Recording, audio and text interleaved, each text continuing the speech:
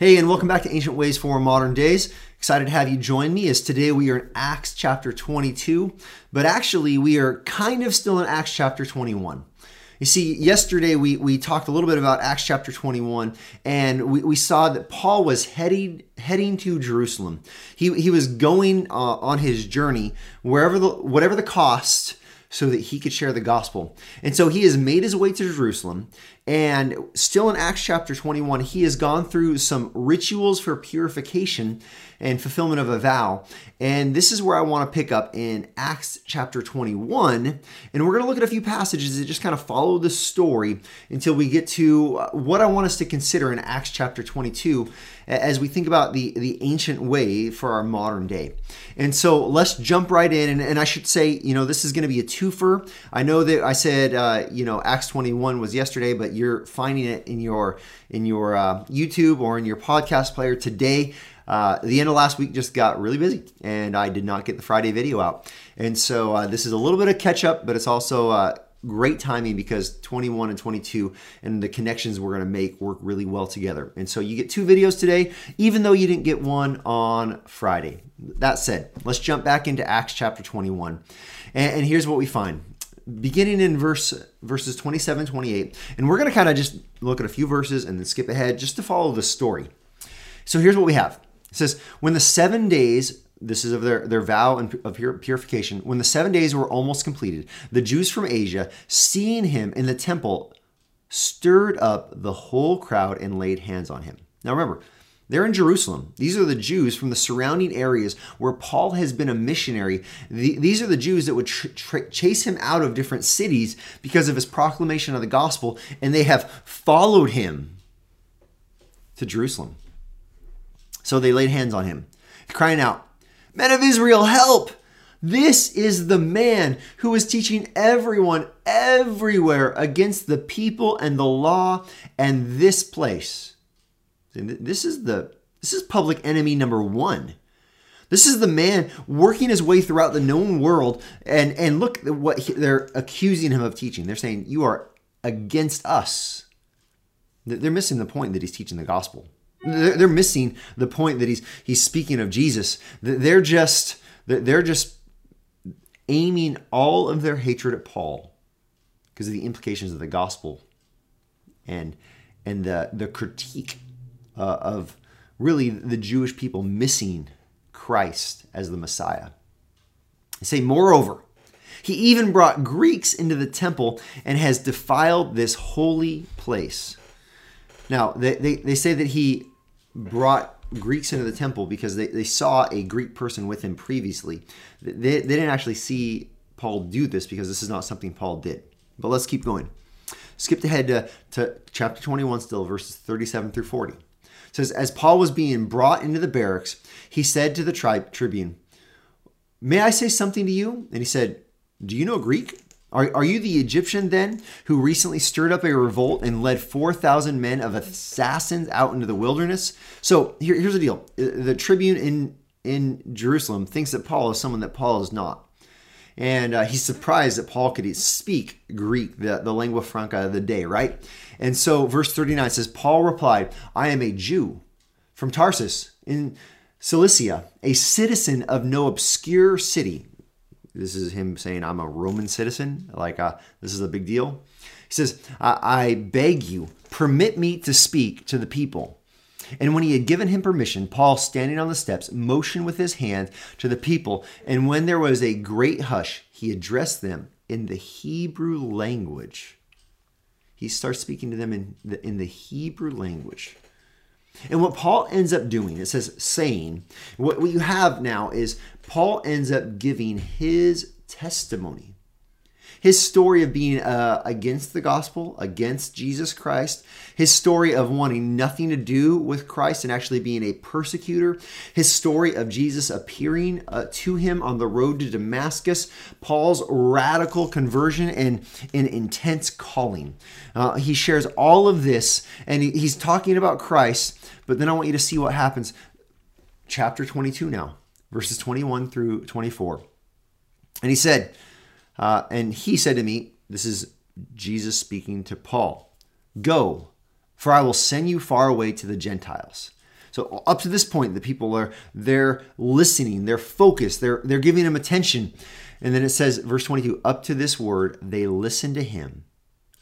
Then they raised their voices. What word is the word that gets them all riled up? The word Gentiles. These Jewish folks, when they're tracking with everything Paul is saying until Paul proclaims that he has been called to preach the gospel to those who are not like them. Then they raised their voices and said, away with such a fellow from the earth, for he should not be allowed to live.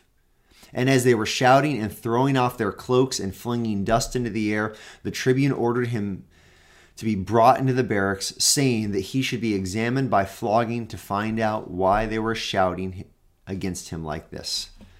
Now, what ends up happening is Paul gets stretched out. He's ready to take the beating. And then he says, you really want to do this? I'm a Roman citizen. And this basically slams the brakes on the impending torture, because to flog a Roman citizen without a trial would be a great mistake. It would be against the law.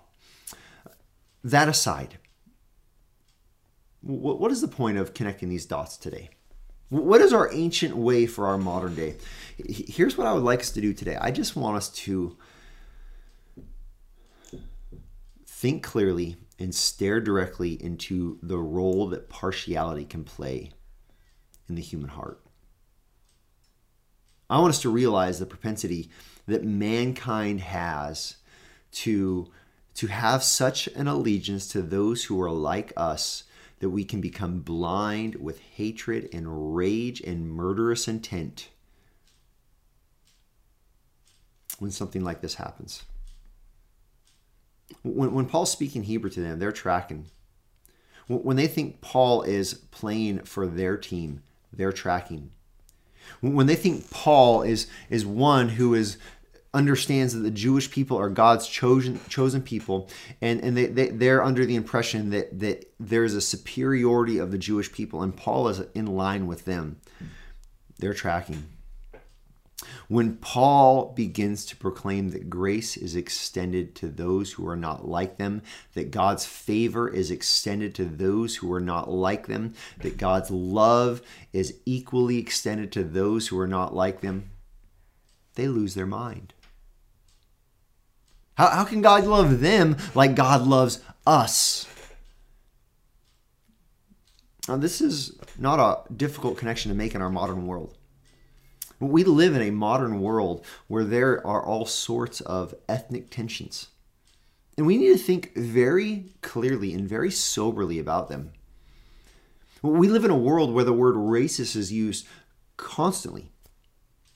You're told that you're racist just automatically if you have skin that is light. You're told that you're a victim automatically of racism if you have skin that is dark.